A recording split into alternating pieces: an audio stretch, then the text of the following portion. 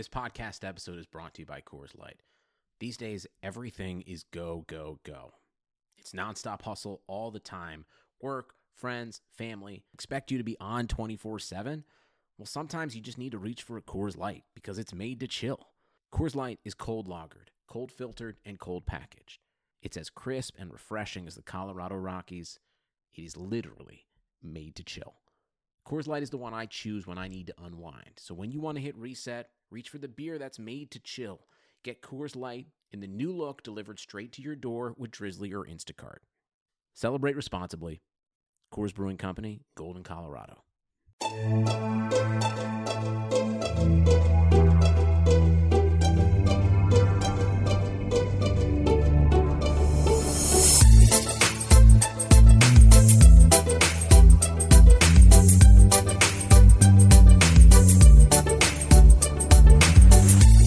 Hey there, Knicks fans. How are you doing? It is your boy, Jonathan Macri. And, of course, regular co-host for these beginning of the week episodes, Jeremy Cohen, here with another episode of the Knicks Film School podcast. Jeremy, how are you doing today? You know, I'm fantastic. I was, truth be told, I was really looking forward to this past week. I was supposed to go on a work trip to the island of Grenada. Okay. And we were going to do a podcast, we were going to do a watch party for the Knicks. We were kind of planning something, at least I knew you were and you told me. Yes. For the Timberwolves game. So that seemed really exciting. And I had a pretty significant birthday, and it was all something really to look forward to. And, you know, everything happened, obviously not in Grenada. There was no watch party. Didn't get to celebrate the birthday I was hoping to with friends and family, but I got a wonderful day, and it's like such a first world problem, right? I went out being to really awesome nature reserve, and my parents they made a cake, which was delicious, and they called up my girlfriend and some friends who all sang happy birthday to me. It was a really awesome day. So I'm really good. I'm really happy. Well, a couple things. One, you just talk about first world problems. I got somewhat visibly upset earlier when I realized that my local Domino's was not, for whatever reason, I guess they didn't have a delivery person working, or whatever the case may be, was not delivering to my house. So we had to slum it and use one of the frozen pizzas that we had ordered several of them with our massive food delivery like a week and a half ago. So yeah, talk about first world problems. And second of all, more importantly, I'm in my defense, I'm terrible with everybody's birthdays. I can never even remember the exact day of my mom's birthday. I think it's October. I think it's 19th, but it might be the 20th, and there's a small chance it's the 18th. But I feel like you've told me your birthday and I just forgot. So what day was your birthday? It was the 4th. So it was yesterday. Yeah. Holy shit. So I'm not that late. No, not at all. Let me, I think I speak for all the listeners of this podcast when I say happy birthday. Let's see. You said it was a significant birthday. I think you already had your Sweet 16, if I remember. I was going to say, it's actually, I was really bummed because I was supposed to have my quinceañera, and that fell through. Are you 25? Yeah. Dude, okay, we're not going to get off track because we have an actual really good podcast to get to, but I could tell you 25 is, it's going to be a good time. And once we actually get out of the house and you're allowed to start doing stuff again. I would say 25 to 30 is good.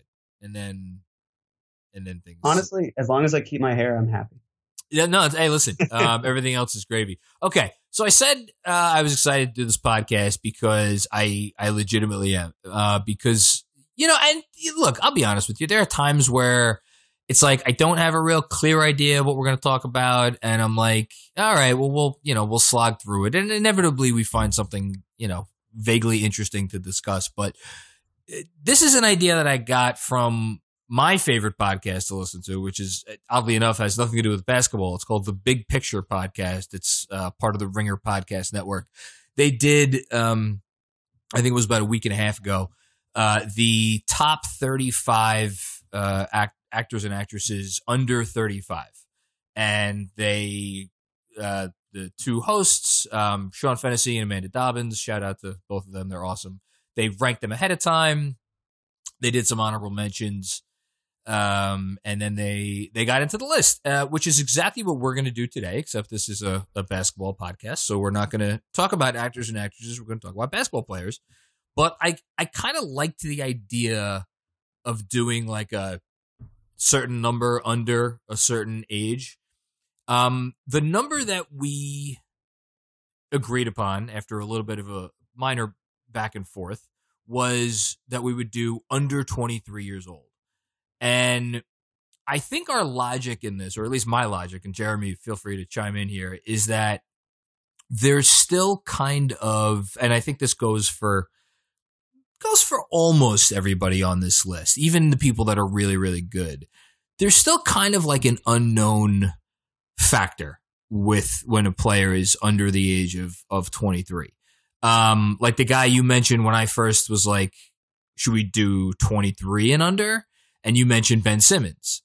And it just, I don't know. To me, it didn't feel, for what I think we're going for here, which I'll explain in a minute, it didn't feel like Ben Simmons was like appropriate for this conversation, or Donovan Mitchell for that matter, or like Domantas Sabonis.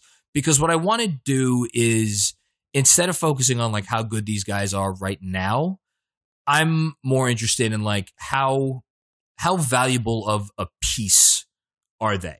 So, you know, listeners of this, I'm sure a lot of you are familiar with like the old Bill Simmons trade value columns. You can kind of think about it like that. Like, how valuable of an asset is this young player?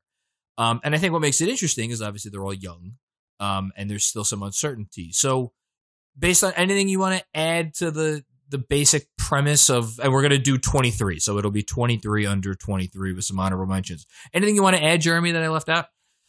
Yeah, I guess the one nice thing about having players who are all under 23 is they're all guaranteed to be on their rookie contracts. That's and, I mean, a player like Ben Simmons is, but he also has already secured a max contract moving forward.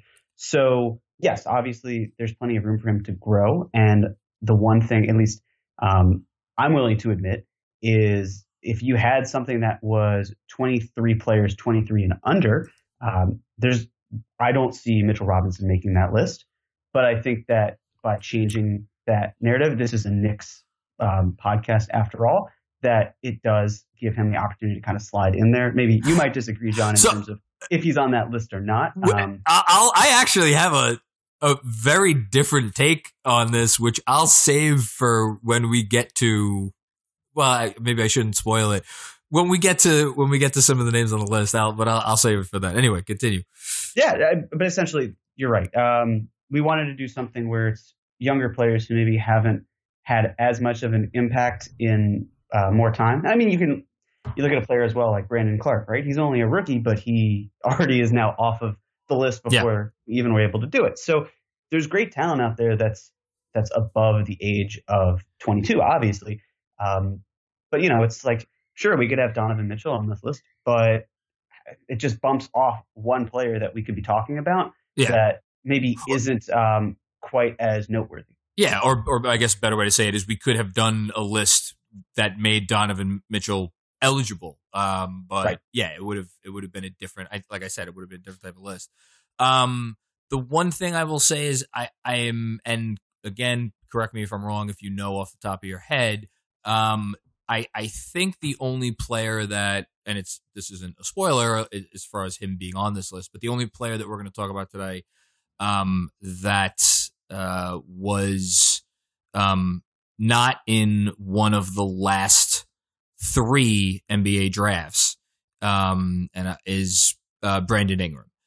Because everybody else from the 2016 NBA draft has already turned at least 23, or at least, yeah. I mean, maybe there's someone in there that is just not that good that I didn't notice, but I'm fairly certain that Ingram is the only one. Or actually, no, I'm sure that he's the only one that made our list that is from that draft class, and I'm not even sure that anybody else from that draft class is eligible.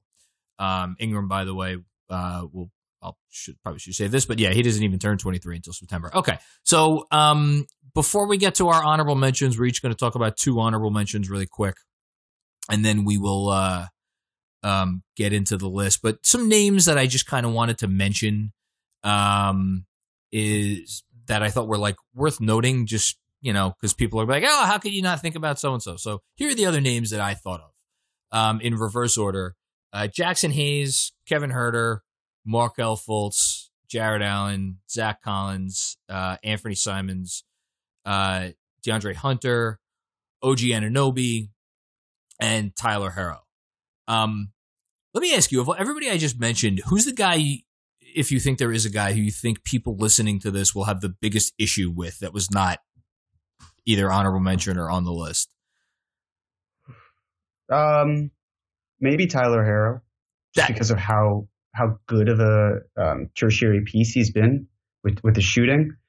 That's mine too, because like there's a real very solid chance that Tyler Herro ends up with a better NBA career than let me rephrase that. Don't say RJ Barrett. Well, no, I'm actually gonna go further than that. That being a more useful piece to winning teams than like half the guys that we're going to talk about right now. I just think, for me at least, I couldn't put him as an honorable mention because I just think there's, and look, maybe this is unfair because again, he is young. There's kind of a ceiling on what he's going to be. That's kind of why I have him here. But yeah, I thought Fultz for a second. I don't know. Is the bloom off the rose on Fultz already, or is there still? I don't know. I think that he has a chance to be a serviceable player, no doubt. But for anyone who thinks that he has the yips and life kind of goes on, he has TOS. I've got a really good friend whose sister has the same condition, and he's a huge advocate for it. And I was talking with him. I think I may have even mentioned this on the podcast in the past, but he said that basically the nerves and what happens with your body, it doesn't go back to how things were. And Markelle Fultz is doing a great job of resurrecting his career, and I'm really glad that he's in a different situation. Oh, for sure. A lot less pressure in Orlando. And their offense was really starting to do well towards the end of the season, or at least towards the stopping point. There's a nice chunk of time.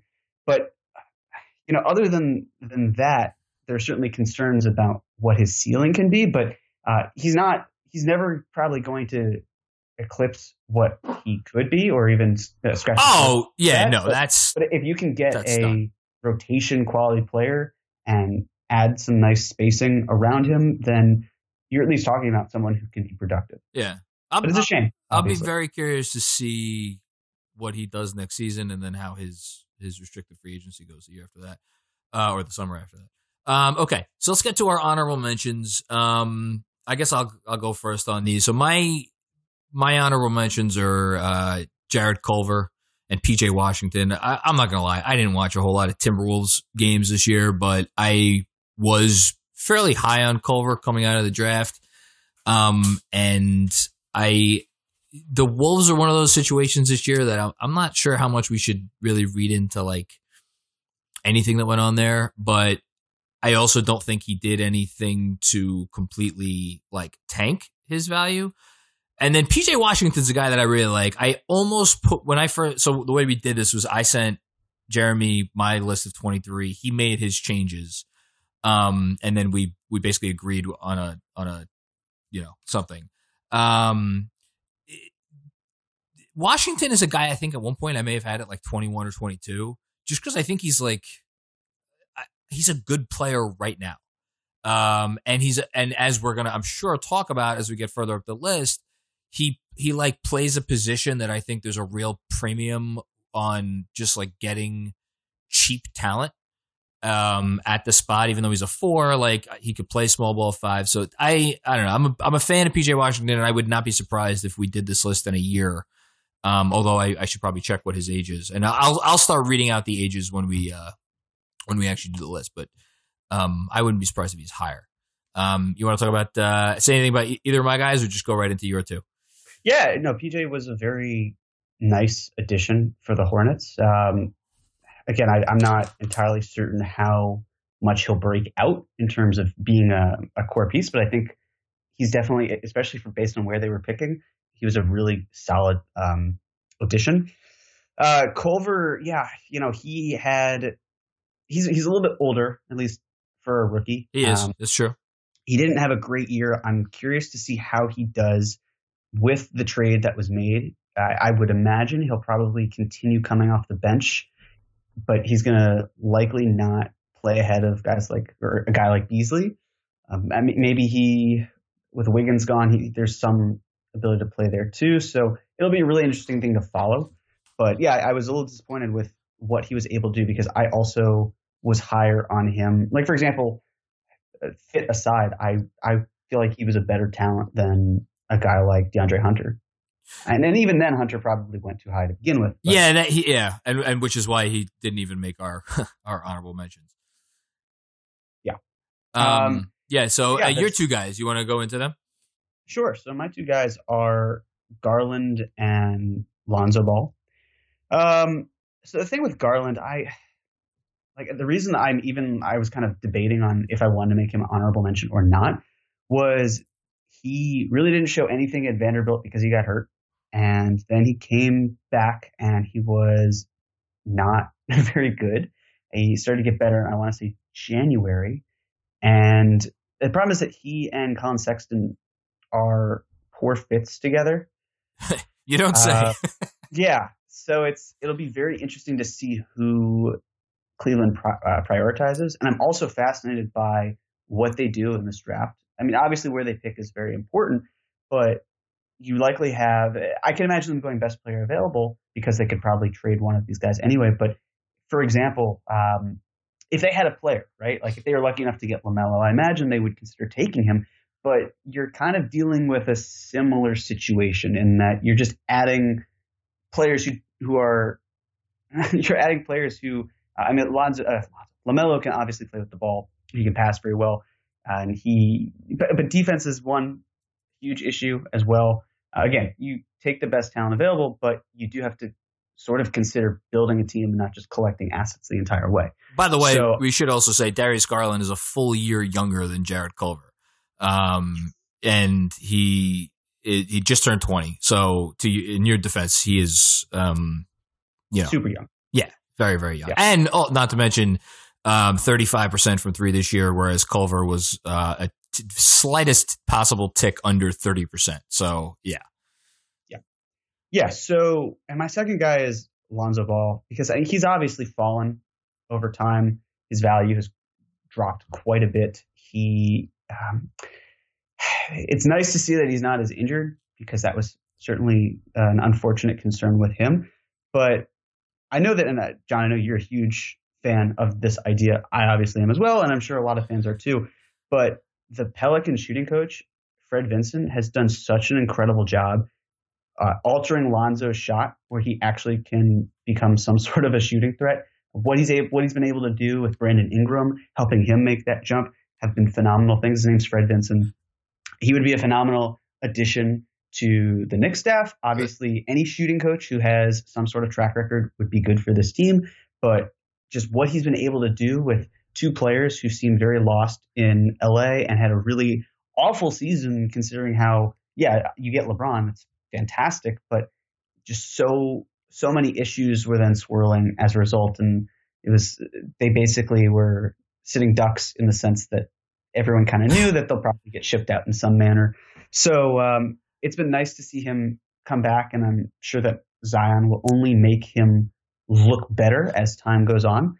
But yeah, I just I don't know. I couldn't put him in my top 23, but I still feel like you could make a very valid argument that he's better than a few of the players that we're going to name. The more you're talking about it, the more I think we already fucked up by not putting him. Forget about the list. It's probably in like the top 20 or maybe even close to the top 15. He's up to 38% on 6.5 attempts per game from deep, and this is a guy who I'm not sure you could find in Lonzo Ball a player who has had more. It seems like he's been around forever, and yet he's midway through his third NBA season. He's had to go imagine going from a year just like being a regular old rookie to a year having to adjust to life with LeBron, and then a year in a completely new city, new team, new ecosystem, the whole thing. Change the shot as you talked about. Yeah, we probably, that's my bad. I had him in the, something tells me if I had him on my list in the original list I sent you, maybe you wouldn't have fought me. I wouldn't have taken him off. Especially since this is a good opportunity to get into the actual list. The guy we have at 23, and actually I should say the guys that we have at 22 and 23, which maybe we could talk about together, have not, like, to say that they're both question marks is really putting it lightly. So maybe we'll talk about them together. 22, we have Cam Reddish. 23, we have Rui Hachimura. So again, full disclosure, these are the two guys. I had Culver and Garland on the list that I originally sent to Jeremy. He put both of these guys on. I think it's probably the right move because Rui, if nothing else, has shown that he could score at this level and be like a threat. Defense is a bit of a different story. And Cam is, I mean, do we know what Cam Reddish is at this point? I don't know. I mean, he fell to 10th in the draft, and like, has he done anything to make us convinced that was the wrong move? I don't know. So with Cam, my big concern with him at Duke was, all right, it's fine if he's going to be a third option. Someone has to be of the three of them. But if you can't be a good catch and shoot player, then how can you thrive, especially in an NBA level? And he didn't really do a very good job of that. But the reason for that with this year was he played so badly in the first month. I mean, historic levels of bad. But in the last 15 games, for example, he shot 46.9% on catch and shoot threes. Oh, his defense is fantastic. Okay. Basically, there are signs of life from him. And I will admit, a good friend of mine is a big Hawks fan, and he talks up all of their players. So I try to fine tune a lot of what he says. Like, he's huge on DeAndre Hunter, and I am absolutely not. Like, he thinks Trae Young will be the next Steph Curry, and I say maybe, but he's also has to have the team around him in order for him to blossom like that. So with Reddish, I think what he has said is admittedly rubbed off a little bit on me. I do try to take it with a grain of salt based on his optimism, but I think there's more to it. I'm glad, obviously, that the Knicks didn't take him, but I think he's better than the first impression we got. And for Rui, it's tough for him because he had his testicles absolutely obliterated. Way to put it bluntly. Yeah, no, it was an awful shot to the nuts. And he hit a rookie wall before the season ended. This is a remarkably small sample size. I mean, in general, he did hit the wall, but the last 4 games that we saw before the break, he was shooting 26%, and he had 2 0-for games. Yeah, it was like the back-to-back before he played the Knicks, right? Yeah, he was like 0 for 14 or something. Yeah, that was rough. But, he scored double digits in 30 of the 41 games that he's played. So offense is fine. It's that defense of how the team's net rating was 6.4 points worse with him on the floor. And that was the worst of any Wizards player who had played over 1,000 minutes this past year. So, and he's really good in transition, but so are the Wizards. So is he causing that? Is he a result of that? Chicken and egg situation? Probably the Wizards just a very good offensive team, which they are, and their transition game is benefiting his offense. But I'd probably put Lonzo ahead of both of them the more that I talk about it. I think that we look, mea culpa. We just probably not enough minutes spent on this. We can listen. Number 1, because we know that they're going to be multiple. It's our list. Fuck it. Yeah. Okay. So it's now turned into a 24 under 23. We're sticking Lonzo at 22 unless we decide to move him up again, and then Rui and Cam can occupy their places a little 2 spots down. And we should also say, by the way, Lonzo Ball 22 years 161 days, Rui Hachimura 22 years 57 days. So for as much as Lonzo has been around, again seemingly forever, him and Hachimura are essentially the same age, and very close to not being on this list at all in about 200 days. Yeah, no, exactly. Okay, so I love how we're correcting our own mistakes. Here's what I will say. for me at least, with the exception of one more guy that you moved way up, and I'll let you handle that. I feel pretty good about the next 21 guys in terms of like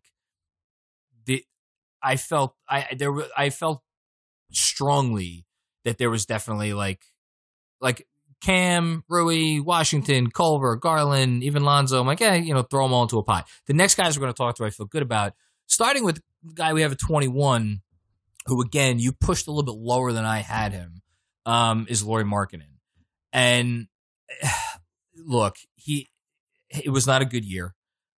He did not shoot it well this year. He got injured. We don't, it's like kind of a little bit the Porzingis problem with, except Porzingis, if he swallows it and plays the 5, like he'll be fine. Lauri, you can't even do that. Unless you want to just give up everything because he offers no rim protection. We don't know that he could guard 4s. I get all that, but I still believe in the shot and I believe in his ability to do some stuff on offense. And I think the entire Chicago situation this year was an utter disaster. And I would just love to see him on a different team, perhaps even the one that we talk about often on this podcast. So yeah, Lauri at 21. Anything you want to add about Lauri? Yeah, I second that. I hope for his sake that he finds somewhere new to go. And seeing as that the Bulls are looking to change their personnel director, it would not shock me at all. That's a good point. He were traded out. Another huge thing is, and this player is also on our list, but recently Wendell Carter Jr. said that he wants to go back to being a 4. He was a 4 his entire career, and then became a 5 with the Bulls. Yep.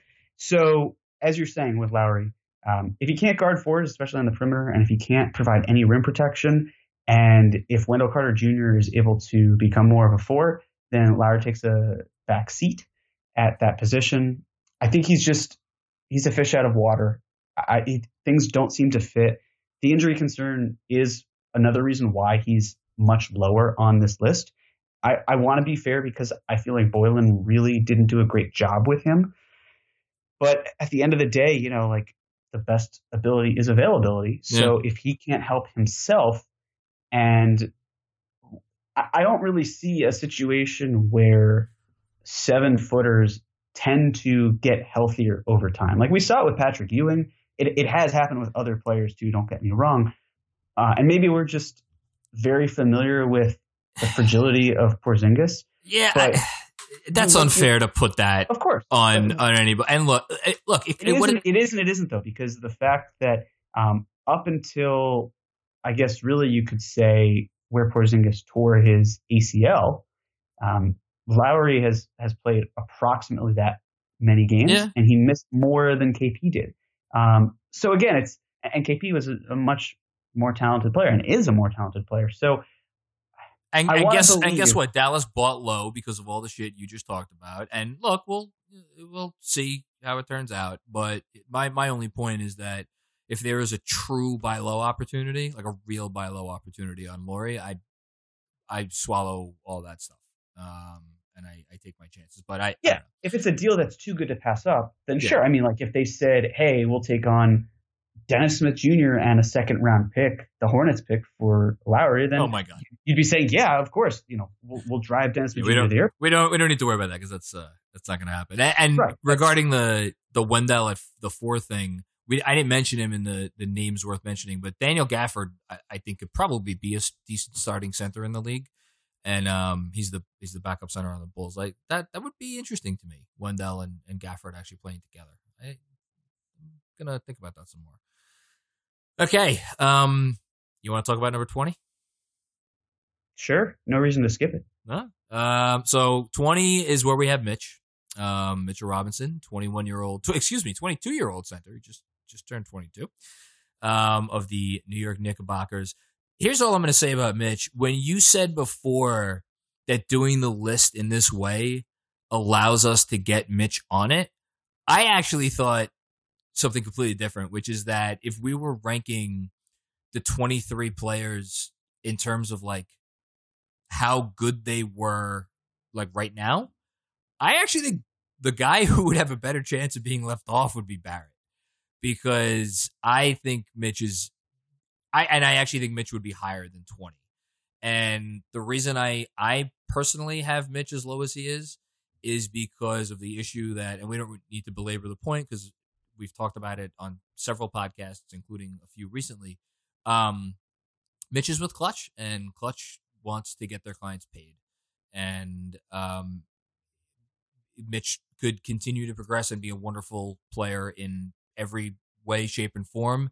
And there's still a chance that his next contract will render him not like a guy you don't want, but a guy that could potentially make building a roster a little bit more challenging because of the things that he's just, he's never going to be able to do. So do you think people will be pissed that we have Mitch at 20?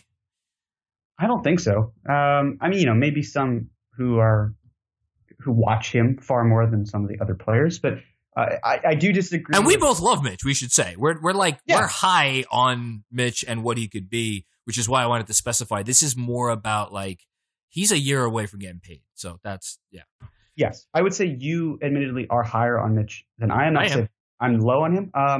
I do disagree with in terms of RJ because, this is a league that is dominated by wings. RJ, I guess you could essentially call RJ a wing. He creates. He's a wing. He can shoot and space the floor.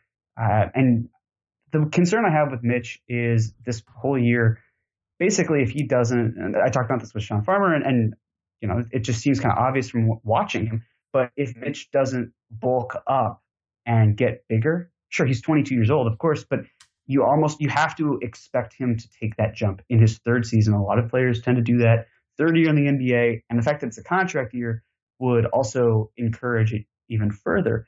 But because it is that contract year for the Knicks, they have to evaluate what he will be, not just what he is now, going for next year. That's fair. And that's going to be a very important piece. Of course, the one thing the Knicks could hypothetically do, I don't know if I would recommend it per se, but if absolutely necessary, the Knicks could guarantee his fourth year, not making him a free agent in 2022 or in 2021, pushing his free agency until 2022. Which makes him an unrestricted free agent.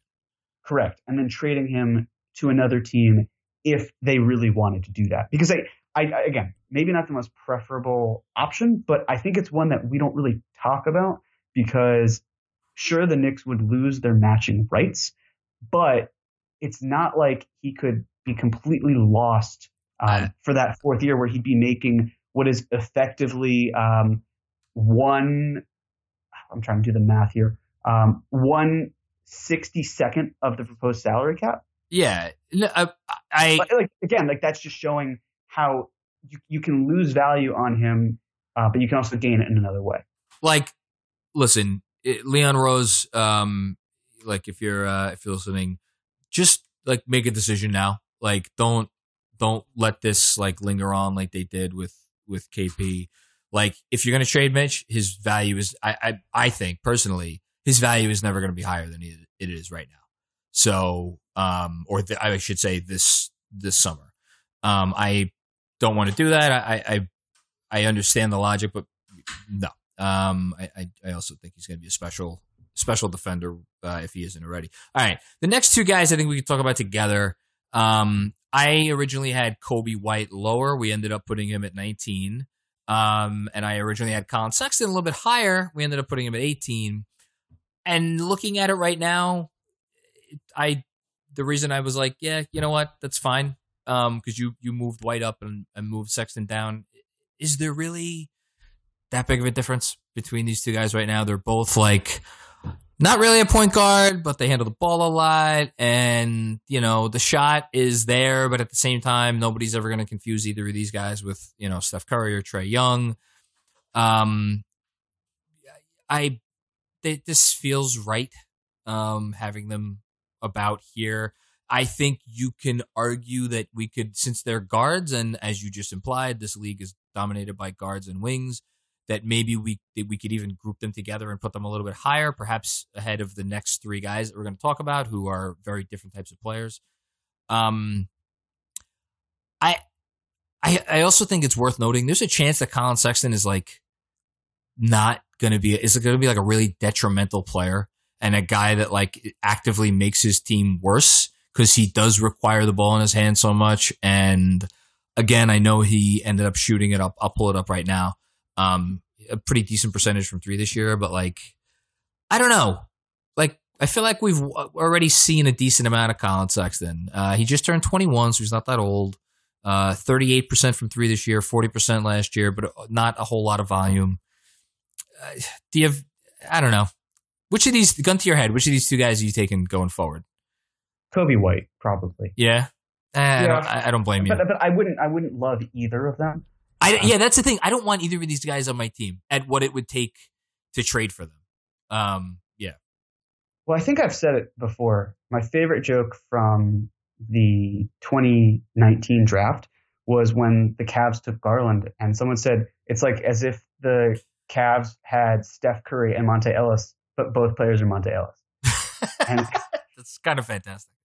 And it's, yeah, I get it. You know, Coby White, I think Coby White will probably be the reason why Zach LaVine isn't signed to his next contract in Chicago. I think another reason is the fact that new management. I was about to say, depending on who they hire, priority number one is probably going to be trading Zach Collins. Sorry, Zach LaVine. Yeah. Excuse me. Right. And so I could see Coby White filling in for him in that way. There's still questions as to if he can be a lead guard. Colin Sexton has similar questions. Interestingly enough, Sexton was very much unleashed, at least from an individual level, after Beeline was let go / quit. He had 19.8 points per game on 46, 37, 86 in the 54 games before the coaching change. And after that, he scored 25.5 points a game on 53, 43, 80 shooting. So that's interesting. 11 games. That's worth noting. Maybe it's some sort of hot streak. Maybe it's a player that was being held back by a coach. Neither of them to me scream winning players if they have a significant role. So I think it's very easy to lump them together. But I would take Coby White over Sexton long term. Yeah, and I'll save it for when we talk about him because you just reminded me of something else with RJ. Okay, let's do another grouping. Start to maybe go through some of these a little bit quicker. So we have at 17 Marvin Bagley, at 16 DeAndre Ayton, and at 15 the aforementioned Wendell Carter Jr. I was about to say all three of these guys are centers, and yet Bagley, there's some question about, is he going to be a center long term? Should he be the four? Ayton, we know, has enjoyed playing the four. And as you just said, Wendell Carter Jr. apparently wants to get back to playing the four. So who the hell knows what position these guys are, but they are big men. And they are big men in, I don't know what exactly traditional big man means anymore. I think, to me, all of these guys qualify in some way, shape, or form as like something close to a traditional archetype of a big. Like none of them are KP, so to speak. I'm put these three in a bucket and like pick them out. And like if you told me like, yeah, this guy is going to be the one who clearly far and away is going to be the most desirable of the three in 2 or 3 years, I'd be like, yeah, okay, fine, whatever. Of any of these three, do you think anyone is going to come back and make us look really stupid for putting them this low? Man, I would say less Bagley. It's not because I don't think Bagley's talented. I do. Well, there's a reason we put him below the other two guys. Exactly. Yeah. But also, and you guys were you were talking about this with Chris on the last podcast. He's supposed to be shorter than what he is. That's what at least the rumor is in terms of his measurement. Okay. Where he's like supposed to be 6'10", 6'11". He might be closer to 6'8", which obviously would impact what he's able to do. He's got that fro, man. He does. Yeah, he sure does. About the fro. And what the one thing with Bagley too is, and this is really, it's going to hang over his career for the rest of his life, or the rest of his career. Yeah. The fact that he was the pick before Luka No, Doncic. it's not his. Obviously, it's not his fault, but it's not. It is what it is. Comes with the territory. It's like everyone. But that goes for Ayton too. Like we're not. It's like the difference is Ayton went first overall. Do you know what I'm saying? Like, yes, Ayton should have probably. I almost wonder if that's worse. I mean, don't look, know. we're I've always picking looked nits at it. here, but yeah, it's not good for. It's not going to help either of these guys. Can we just? So maybe it's just me, but and it's a shame. I mean, the Olympics were supposed to happen this summer. Obviously, they're not. But I've always looked at the gold, silver, bronze as gold. You're the best, number one. Take it with you. If you're third, if you're bronze, you medaled. That's awesome. Silver's the bitch. If you're silver, how did you not play? That's fair. You're not low enough to feel like you. That's the way I look at it with Marvin Bagley. And That's whether it's fair or not, I will admit it may not be. No, that's fine. And again, at least to Ayton, because Ayton is not going to be the best player of the three of them. It's going to be and is Luka Doncic. So yes, it at least in my opinion, it hurts Bagley more than it does Ayton. With that said, I do like Wendell Carter Jr. the most out of all of them, but I think it's also that the expectations as a result are lower for him, being that he was 7th overall, whereas from a 1st or 2nd overall pick, you are expecting perennial all-star or at the very least one All-NBA, 1st, 2nd, or 3rd placing at some point in your career, and that could still happen with these guys. But it also pisses me off because Ayton, this is a world ruled by nepotism, but if Ayton doesn't go to school in Arizona, and if Sarver, their owner, isn't so bad and from Arizona and went to the University of Arizona, then it doesn't happen. The pick doesn't occur. Let me say this: because their coach was Doncic's coach in Slovenia for the national team with Igor Kokoskov. Yeah, Kokoskov. Thank you. Let me say this for Ayton. I covered the Suns Knicks game at the Garden this year. He absolutely tore Mitchell Robinson a new asshole. You want to talk about, taking a guy's nuts and whatever the language was used with Hachimura earlier. Obliterated his nuts. Yeah, yes. He absolutely ate him alive. Figures. And Ayton has a chance to be not a good offensive 5. He has a chance to be like a special, not Towns or like Jokic. Obviously, Jokic has the passing, but Ayton has a chance to be really, really, really good on offense. And I think it's just a tougher fit. Unless you're gonna even Embiid. Embiid's, obviously as probably the pinnacle of what an Ayton archetype could be. And there's even issues, with him and Simmons, although Simmons is probably the odder fit of those two. But you get the point. Yes. Yeah, we'll see what happens there. All right. Wendell Carter Jr. is also a phenomenal pick and roll defender as a roll man. Wendell Carter Jr. He's gonna help teams win for the rest of his career. If he can stay healthy, he's a very good starting big. That said, I don't know. I feel a little queasy about the fact that we have Ayton below him. All right, let's move on. Let's get into the top 14. 14, we have Michael Porter Jr. I put him here. You didn't disagree. I just, and look, the guy, he averaged 7 points a game this year. It was what I think Knicks fans felt the pain of those, occasional highlights that would pop up on Twitter. But there was also a lot of inconsistency, and there was actually a lot of people in Denver who were mad that, what's his face? Not Mike Malone? Am I imagining Mike that? Malone's coach, yeah. Mike Malone, wasn't playing him towards the end, or before the season got shut down. To me, he showed me enough. He's tantalizing. And I think there's a chance that he's going to be a really special player. And yeah, anything else we need to say about him?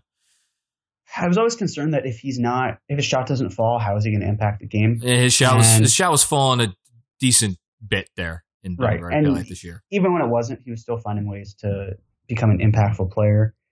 But again, my biggest concern is injuries. His family is made of glass, unfortunately. His brother, I think, has torn his ACL twice. That's not even saying that Michael Porter Jr. with his whole back fusion seems, hopefully for his sake, that the surgery is working.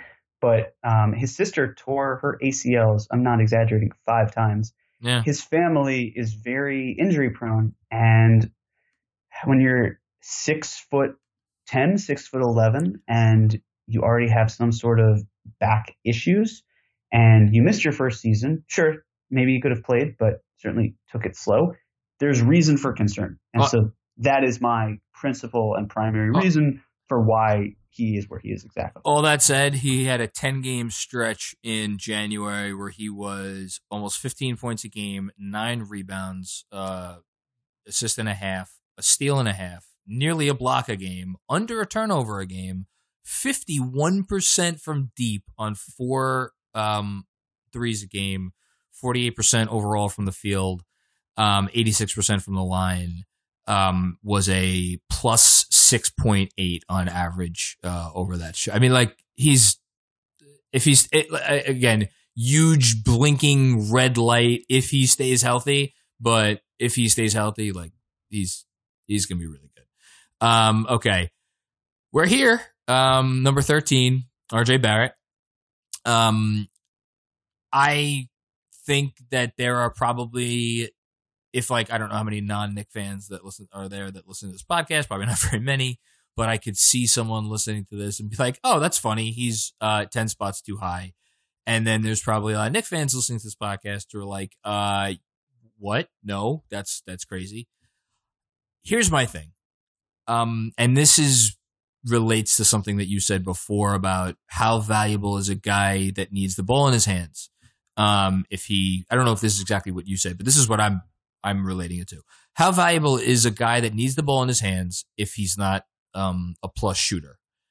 And I don't, despite the fact that he ended up, I should know this off the top of my head, but what did he end up? Like 31% from 3, 32% from 3. Am I close? Am I way off? I think I'm pretty. I think it was close to 31, but I'll check for you. It's 32 on the dot. Okay. On 3.5 attempts per game. And I should say that, let's see, what did he take? How many threes? 197 threes. Probably 195 of them were wide open. So it's also worth noting. If he doesn't get to the point where he is a, 37, 38% shooter from deep, I'm not sure if we can have him in the conversation with the guys that we're going to talk about after this, because then in that case, he needs the ball in his hands to really have value. And he's not a point guard. And he's not a guy that could be a primary engine. He's not that kind of shot creator. He's not that kind of finisher. He's not that kind of athlete. If the shot comes, I think it changes everything. And, like, it comes in a real way. And I do think there's a chance he obviously gets better at finishing and, like, all of the things that I just mentioned. And, like, yes, of course he can get better at shot creation.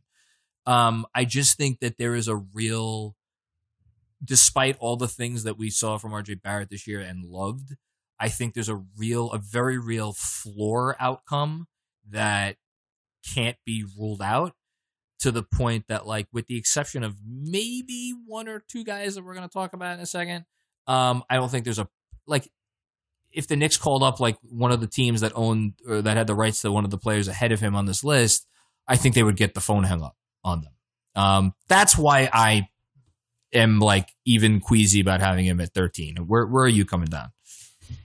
Yeah, he could probably be lower. I mean, my half-baked idea as to what I imagine the Knicks will try to do next summer, 2021, I could see them trying to do something. I mean, just forget that for a moment. But if you were to compare it to something like what the Nets did, them thinking, okay, RJ is our Caris LeVert type. And Caris LeVert's immensely valuable. Right, exactly. So, and they're also probably going to trade him in the offseason in a package for a third star. Yeah, well, he's making a little too much. But see, that's the thing. It's, at least with RJ, it's what you're saying is that he could be, hopefully, the third best player on a really good team. But, and maybe he's more of a second best player. That would be ideal. But if the safe option is that he's that third player, then how the hell are you going to find those first two players? It's going to take work, because it'd be so much easier if you were in the position where you found your second guy, like definitive second guy, and then you're just tasked with finding one player who's better and filling out the rest of very good starter level, maybe lower ceiling but high floor players. but it seems like that's kind of like a best case scenario for a lot of the Knicks players that are currently on the roster. So that's my other thing, where the duo of RJ and Mitch is, when you look at the young players and the young duos of this league, they're very much middle tier. And if you're hoping to have that fixed and try to have a great trio, or at least a great duo where one of those two guys gets swapped out and this pick gets put in there, it doesn't seem like this is the draft that happens. And it's fine if it doesn't. There's still time. There's no clock. But it's there needs to be better homegrown talent than what we're seeing with RJ. But we have to add a caveat to that. They're middle tier because neither of them has the ceiling of the top 7, 8, 9, even 10 guys that are on this list. And we both acknowledge that. That said, if you gave me one of the top 7 guys on this list and put them with RJ and Mitch, and just gave me 2 shooters, I don't even care what the positions are. Just give me 2 shooters who are smart. Like, that's probably RJ's best skill, is his intelligence, the way he thinks the game, the way he sees the game. Like, I know he doesn't have all the passes in the bag yet. And like, I did a whole, column on his passing and how like he was really uncomfortable, like passing on the move. He liked to stop and plod and then make his pass. Like, I get all that. He's also 19 years old. Like, I do think that there is a world where he is the nominal second best, I'm using air quotes right now, player on a team, and that team could be really good. I just think like you're alluding to, that's not going to be easy to do. Right. And by the way, that player ain't coming in this draft, which is what makes it, even more complicated. That said, gun to my head, I'd probably rather have RJ than the guy that we put at 12, who's John Collins, which is probably a slap in the face to John Collins, because we should note that John Collins is averaging where is he at? He's 20 and 10 or 21 and 10 with an assist and a half a game, block and a half a game. Guy's shooting 40% from downtown. I mean, he's a 4, right? He's a 4, which which makes it a more difficult conversation. But like, John Collins is really fucking good.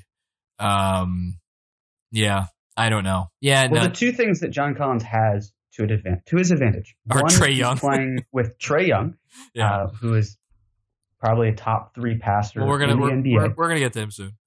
And 2 is that the dude did performance enhancing drugs. And so, like, if you pump RJ full of testosterone, you don't need it though. You don't need it. But like, that's the thing, where if you put a lot of these guys on some performance enhancing drugs, then there's a possibility that their games would be like, if you put RJ on what John Collins has, then, and he's able to do better, then we're going to be more hyped about him. And then it controls, the narrative completely changes here, right? Yes, John Collins without the drugs would be a very good player, but maybe we're being a little bit deceived here in terms of what he can do with everything flushed out of the system. But hey, he did his time. We're moving on. Hopefully he doesn't do it again. Oh yes, don't do drugs, John Collins. Same thing for DeAndre Ayton. We had him, right? Yes, that's true. And we should also note that Collins is 1 year and roughly 250 days older than RJ Barrett. He's another guy that's like kind of almost aged out. Another guy who I have to look up his age right now, but I think he will be aging out relatively soon. 22 years and 185 days is Jonathan Isaac. I think he's the last guy that we're going to talk about that like doesn't have the ceiling of like secondary offensive piece on like a championship caliber team, or for a lot of these guys, like primary piece in terms of offense, but he could probably be the best defender in the NBA at some point in his career. And it's not like he can't do anything on offense. I mean, the guy averaged 12 points a game this year. The 3-point shot is still not there, which like, again, that kind of hurts his ceiling. But yeah, I really like Jonathan Isaac. I don't know. Again, maybe it's, I don't know, maybe swap him and Collins, but this, to me, it doesn't feel wrong, right, to put him here? No, I think he's right where he should be. I love his versatility. I think he will make numerous all-defensive teams as long as he stays healthy. His offense is certainly a work in progress. He's a very pious man. So, did you say very pious? Yeah, he's very religious. So he seems like someone who's very committed to what he can do. The power of Christ is with him. Yes. And I think that he is just a great player, but well, it hasn't been with him quite enough. He's been a little injury prone. Just throwing that out there. That is true. Yeah. But I mean, you're more biblical than I am, but Andrew could probably tell this. I'm more biblical. Or someone else. There's going to be some sort of great phrase in the Bible about triumph and perseverance. And that to me is Jonathan Isaac in a nutshell. But you know what? Yeah. He doesn't, to me, he still needs to take one more step in order to become that top 10 player. Unfortunately for him, he's going to age out of our little list before that even happens. Yeah. But yeah, I'm high on him. And look, here, I don't know how you felt. To me, there was no debate whatsoever about actually, I shouldn't say that. The number 10 is Jaren Jackson Jr. If you wanted to quibble with me or Jeremy about Jaren Jackson Jr. should be below Collins, below Isaac, like, I don't know, maybe I guess you could make an argument that he should be below Barrett. I don't really see it. Jaren Jackson Jr. is awesome. I don't think we need to talk about him. Like, we know what he is. We know what he's going to be. He's just like, he's a really friggin' solid guy who's going to be able to play 5 and like do a lot of things to help teams win. I don't think that there's any discussion that anybody in our top 9 should be outside of our top 9. So before we get to those 9, do you agree with that? Or is there anybody who is like, there's a conversation about? I do agree. I would also just like to point out one important distinction, that of these 9 players, 7 of them were taken in the top 5 of their draft. Look at you. Oh, never misses a chance to sell his bag of goods. Jeremy Cohen, ladies and gentlemen, give him a round of applause. I'm a lot of things. I'm not a lot of things, but one thing I'm a lot of is consistency here. Lots of consistency. Okay. Trade up season, baby. Okay. Number 9, and I feel really badly about putting him at number 9 because I love this player. And if things for some reason went sideways in Sacramento and he were on the table, you thought I was like, I mentioned stupid things to give up for Bogey. Oh my God. Like, just how many unprotected picks do you want, Vladdy? 2, 3, 4? Can we give you 4? Can we give 5? I'm obviously being a little facetious, but De'Aaron Fox I think he's fucking awesome. I know his 3-pointer went down this year. I think I'll look it up right now. It was not good. Oh God, I can't even talk about De'Aaron Fox. I love everything about him. He just screams to me like, yeah, this guy gets it. And like, no, he's never going to be the best player. 30% from downtown this year after 37% last year. He's never going to be the best player on a championship team. But like, to me, this is a guy that screams that he will be leading, like, part of teams that will go deep into the playoffs at some point in his career. Maybe not in Sacramento, but like at some point. Anything else you want to add about De'Aaron Fox? I feel bad for him because no disrespect to Sacramento, but the truth is, if he were in a different market, oh my God, I think that he would be. Can you imagine if he was in New York? On our list. Yeah, no, he would make the Garden so enjoyable. But I almost don't even want to go there because the odds of it happening are. Yeah, let's not tease ourselves or anybody else. His shooting definitely dropped. His free throw shooting also a bit. I mean, he was never really great from the line, but it's kind of an 70%. He gets a line 7 times a game though. Right, and he drives up a storm to the point where it's awesome to see, and he's just an exciting player. The defense, he's like the archetype here is not correct because they're very different styles of play. But I look at De'Aaron Fox, and I think that if you were to put him on a team, his level of excitement matches someone like a Damian Lillard. again, not saying no, I don't. But in terms of like, you could build a culture around that guy. How electric, how awesome everything is offensively, and how he makes the players around him feel so much better.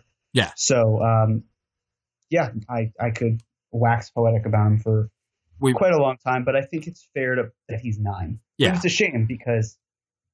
Well, listen, I think it's going to become clear why. Let's talk about the next 2 guys together because I almost feel like after them, it's a different tier. So 8 is Bam Adebayo down in Miami. Probably the best NBA thing I've read this year was Zach Lowe's profile on him around the All-Star break. If anybody hasn't read that, I would. And if you're listening to this podcast, you'll enjoy that piece. It was really good. He's going to be he's going to be so fucking good. And 7th is Shai Gilgeous-Alexander. Again, painful to put him this high, but I don't know that we could argue like Bam, like his game speaks for himself, and like you people are already waxing poetic about the effect that he has on games. Shai Gilgeous-Alexander averaged 19 points a game this year, 35% from deep. He's really fucking good. Anything else you want to add about SGA? Yeah, he drove quite a bit, and that certainly helped him. I think also playing with Chris Paul was a tremendous impact on his game, probably. Yeah. For Bam, I didn't read the piece because honestly it hurt a little too much. Oh, dude, you gotta. Well, did you hear about the snippet about the Knicks in there? Yes, yeah. That's why I didn't read it. I have skimmed some of it, and his work ethic is off the charts. He's such a good pick and roll defender. Another thing that really opened up his game is his passing. Yes, and yes. I look at someone like Bam. 5 assists a game. I know it's Bam.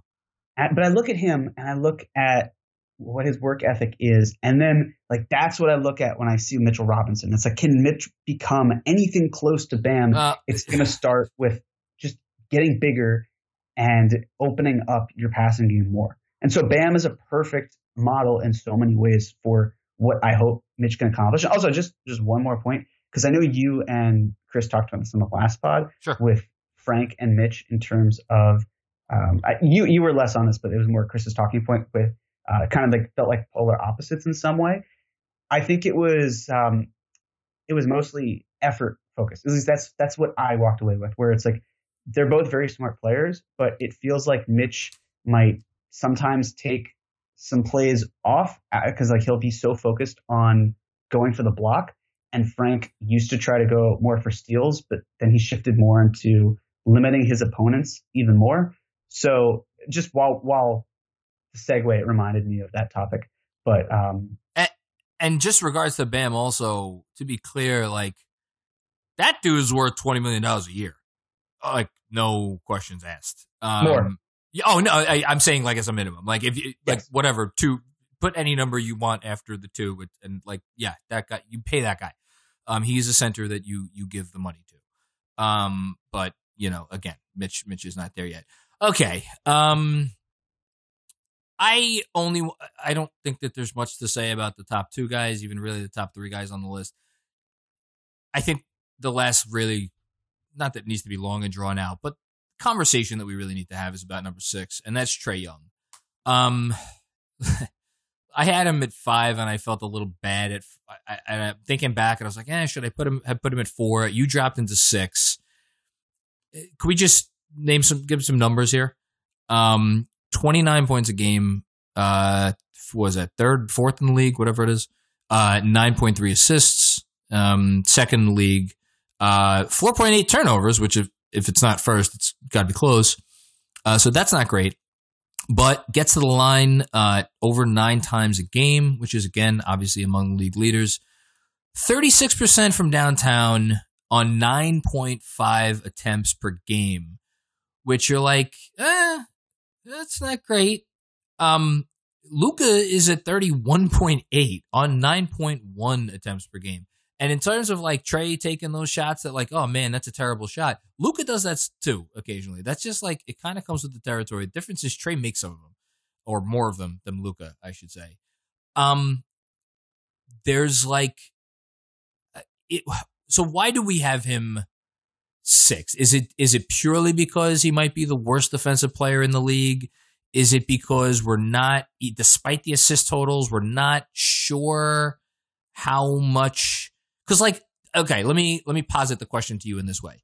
Luka, you watch him and it's like, oh, that guy is LeBron James-esque in terms of how much he elevates the play of literally everyone around him. I don't get the same sense watching Trae Young, and I think even more than the defense, that's why I'm like, I don't love having him at number 6, but I'm okay with it. That's pretty much it for me. It's a huge defensive flaw. You know, these guys will learn. I mean, if Trae's lucky, he'll make the playoffs in time for his 4th season as things progress. Yeah. I think the sky's the limit for him offensively. I think he's going to be a top 3, top 5 MVP candidate in his prime. I think he could easily win an MVP. My concern, and this is almost in some ways similar to LaMelo's concerns, at least for me, but I look at Trae and I'm concerned that he's maybe not a winning player. He's a really great shooter, great passer, makes teammates better. Can I jump in really quick? And because again, I'm the one who just made the argument. Hawks with Trae Young on the floor, minus 4.9 points per 100 possessions. Trae Young off the floor, Hawks minus 12.2 points per 100 possessions. Yes, their defense gets better by nearly 9 points per 9 point something points per 100 possessions. Their offensive rating when Trae, this is almost, I can't even say this without laughing. Their offensive rating when Trae Young's on the floor is 111.2. Their offensive rating when Trae Young is off the floor is 95.7. Yeah, no, it's absurd. That's ridiculous. That's ridiculous. That's the thing. It's more that he still makes the Hawks better. I'm just not quite sure at what point he'll be. When you talk about winning championships, is what you're getting at, right. I think. Yeah. Or you look at D'Angelo Russell and the Nets postseason and how he was. They couldn't hide him, and so he eventually was played off the floor. And sure, the thing with Trae Young is if his shot is falling, if what he's able to do in terms of pulling up or driving, pick and roll, whatever it may be, pick and pop, he'll find success. But I still do wonder if, can you have a player like Trae Young on the floor in crunch time minutes? And you could say if the Warriors can have Steph Curry, and say yes, 100%. But one, I think we're not quite there yet. And Steph is has to have the right players around him, which is exactly what I was saying to my Hawks fan friend, which is, sure, you've got a great player, but you need your Draymond, you need your Clay, you need other guys who can be supporting pieces. And until that happens, I'm going to be more skeptical on Trae's ability to win, and that's why I have him at 6. And we should say Steph Curry is a legit 6'3", 190. Trae Young is listed at 6'1", 180. I'm happy to call bullshit on both of those numbers. I don't think either of those are real. So yeah, I don't know, but okay. So let's get into why he's at 6. Number 5, we have Ja Morant. Well, okay, no, this was the one we were going to say. So this is where we flipped. I have Ja Morant at 4 and Ingram at 5. Brandon Ingram. You have Brandon Ingram at 4 and Ja Morant at 5. So I'm going to toss this one to you. Can you, in 30 seconds or less, defend putting Brandon Ingram, who is again, nearly, he's a few months away from getting paid a lot of money, and we're talking about these guys as assets. Putting him over Ja Morant. Yeah, the one thing that I just talked about, it's hard for me to say about Trae. Oh, he's not a winning player. His team can't really get over the hump with him. And then you turn to someone like Brandon Ingram, who has only been on bad teams. So it feels hypocritical to go in that sense. But the difference there is this is a league that's dominated by wings. Ingram has the length. He has the scoring prowess. He is now a great shooter in New Orleans. His playmaking is underrated. He's able to do more, in my opinion, at least moving forward, because of skills that Trae Young can't acquire. He can't get longer. He can't get much taller. And so as a result, yes, I think Trey is probably the flashier player. Well, no, I'm talking about Ja. Okay. So with Ja, that's the thing. It's a little bit harder to dictate, but again, I think it does go back to wings. But with Ja, at least he's leading his team into a playoff spot if the playoffs even happen, and that's remarkable to be able to do that. And that's certainly why I had him over Trey. To be able to do that as a rookie is great. I guess the one thing that I'm always concerned about is when Ja falls, I always hold my breath. He does fall like a newborn baby, which is just like his legs turn to jelly.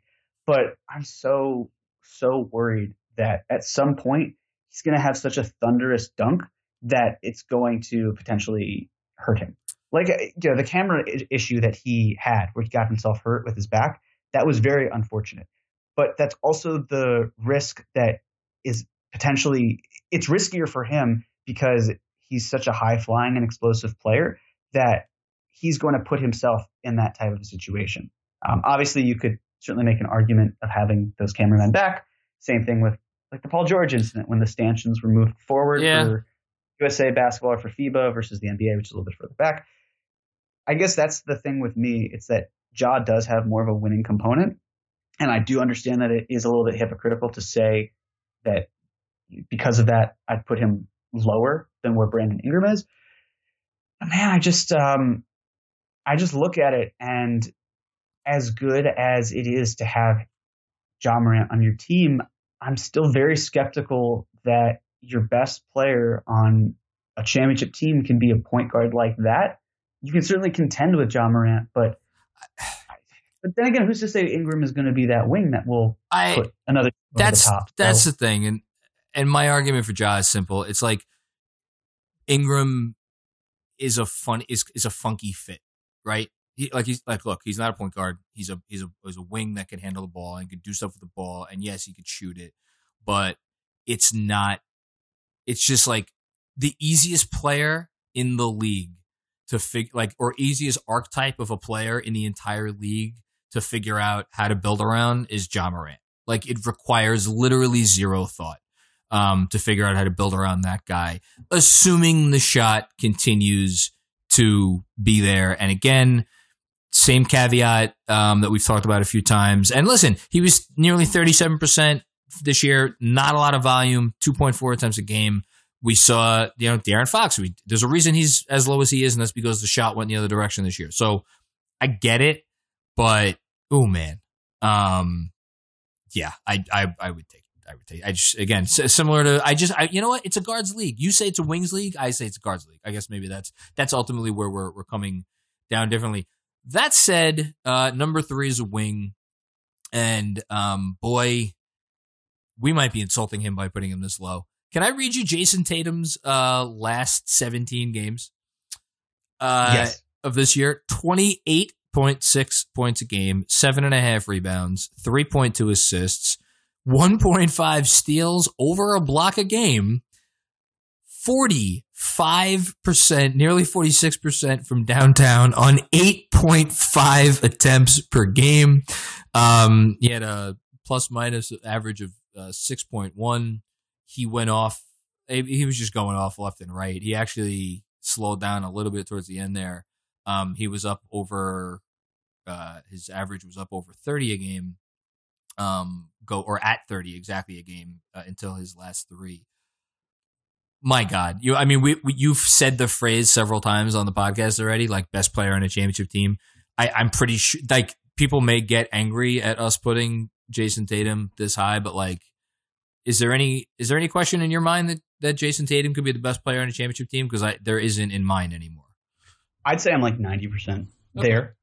But, he tallied 30 or more points over the course of 5 straight road games.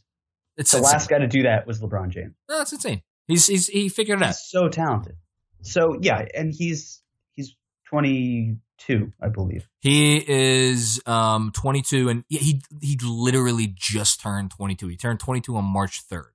Yeah. So there's still more to go. It's like, he's everything you want in like a person too. Like, all of the shit that was happening in Boston, did we ever hear like word one about like Tatum or any of like issues coming? No, it's nothing. He's nothing but good stuff. Okay, our last two. It's Luka 1, Zion 2. Was there any thought to you to wanting to swap these guys? Not really. Yeah, not for me either. Just because Luka has done more at the NBA level than I think you could say Zion has, as great as Zion has been in his limited time there. It's just hard to look at Luka and have someone eclipse him just based on the small sample size that we have seen from Zion. Yep. I'll put it to this way, and maybe if anything, there's a better argument for putting Tatum above Zion, because we talked about a lot of players, a lot of potential. There's precisely two guys on this list that if you told me they were, raising the let's see, what would it be? The 2021 NBA championship trophy in whenever that's going to take place, June, July, August of 2021. It's Luka and Jason Tatum would be the two guys that I think it would be possible. And you know what? Maybe that's not giving Zion enough credit. Who knows? Maybe maybe what we saw in, how many games did he play? He played 19 games. Maybe that was all completely real. And there is not going to be any drop off, and he was just getting his feet wet, and he's not even in shape yet. But yeah, I don't know. I think Zion's going to be pretty good. Let's just say that. But no, there was no discussion for me for between 1 and 2. All right. Anything we talked about beforehand, if we're going to parlay this into a conversation about the Knicks building going forward. I feel like we already talked about that. Anything else we got to talk about before we get out of here? Lingering last thoughts? Just it's so vital for the Knicks to do well in the next couple drafts. It's harder to do when talent might be limited in this one. The 2021 one is obviously built as a very good one, but it's quality over quantity. That's the way I look at it in terms of moving forward and finding cheap talent. Because the one thing I will say in terms of the Ja and Brandon Ingram discussion is, and I'm 100% with you with Ja from this factor, having 3 years of control versus the guy who's getting paid this upcoming summer, that's a huge difference. So yeah, obviously there's a difference between Memphis and New Orleans, but then again, there really isn't from a free agent perspective. So yeah, that's true. If you're focusing on developing talent, New Orleans has more talent, and yet Memphis is the one in the driver's seat for the 8th seed. So yeah, it'll be fun seeing them go back and forth for 4 games a year for the next 10 years, 15 years, hopefully a very long time. Yeah, I guess the lingering final last thought for me is when you sit down and you try to do a list like this, and God knows, we'll probably look back at this in a year or two and be like, what a couple of idiots we were. But I think when you try to do it, you really look at all right, who are the guys on this list that have something that you can't teach? And are the things that they aren't good at, yeah, Trae Young is maybe the worst defender in the entire NBA. That's probably not an understatement. Yet, we probably did him a disservice by putting him at 6 purely because he has a special shot and he is special with the ball in his hands. That's it. Just those two things. So looking at this upcoming Knicks draft, and I've been big on whatever, whether they get the first pick or the third pick or the 7th pick or the 10th pick, it doesn't really matter. More and more, I think I'm on the train of if they could get LaMelo Ball, who again, I trust the people that do this for a living as opposed to my own instincts. He possesses the one skill in this draft that you really can't teach and is a special, day one top 5 passer in the league level skill. I will I want that. I want that on my team to try to, because again, if that he's a jump shot away from being on next year's top 10 of this list, I guess maybe is probably the best way to put it. So, That's it. That's all I want to say. We went, you know what? This could have turned into like a debacle of a 2-hour thing. An hour and 20 minutes that's not terrible, right? No. I think some of that was even just us. Yeah, we were bullshitting so. beforehand. So, Perfect. This was good. I was looking forward to this, and it did not disappoint. I'm happy we had this conversation. If you are still listening, which hopefully you are, feel free to, I never say this, and I should say this, but, rate the podcast, review the podcast, give us stars, however that stuff works. I don't review or rate podcasts myself, but I'm asking you to do that.